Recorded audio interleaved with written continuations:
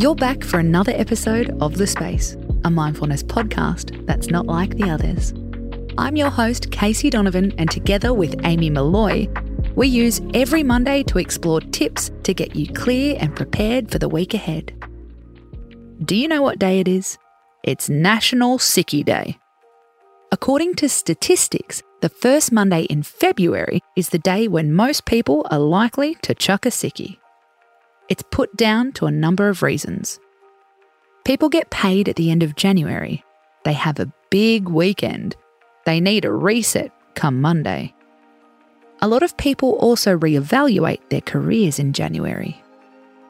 How many sick employees are attending job interviews? Whatever the reason, nobody feels comfortable making an excuse. Making the phone call, sending the email. We feel like school kids getting out of a maths exam. How can mindfulness help us? Step 1. Be honest with yourself. Mindfulness is all about accepting the emotions behind your actions. Don't kid yourself that maybe you do have a headache. Say your real reason aloud. I'm feeling emotionally fragile. I'm hungover. I'm tired. I'm nervous about that work presentation. You don't have to fix it, but don't lie to yourself either. Tip 2. Be real about the consequences. I'll have to work late 3 days this week. My boss will suspect that I'm not really sick. My colleagues will have to pick up the slack. Notice how your body feels when you think about this.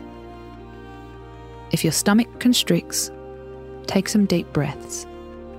Does it make a difference? Are you happy to accept the tension? Is a day of leisure worth it? Tip 3. Own your choices. What's the point of chucking a sickie if you're going to feel sick with guilt afterwards? A mindful sickie is one you pull intentionally. You think it through, you weigh it up, and you accept your decision. It's as emotionally healthy as a sickie can be. I'm Casey Donovan, and this is The Space. Tune in tonight for another mood-soothing episode. How to stick a pin in an argument. Space out.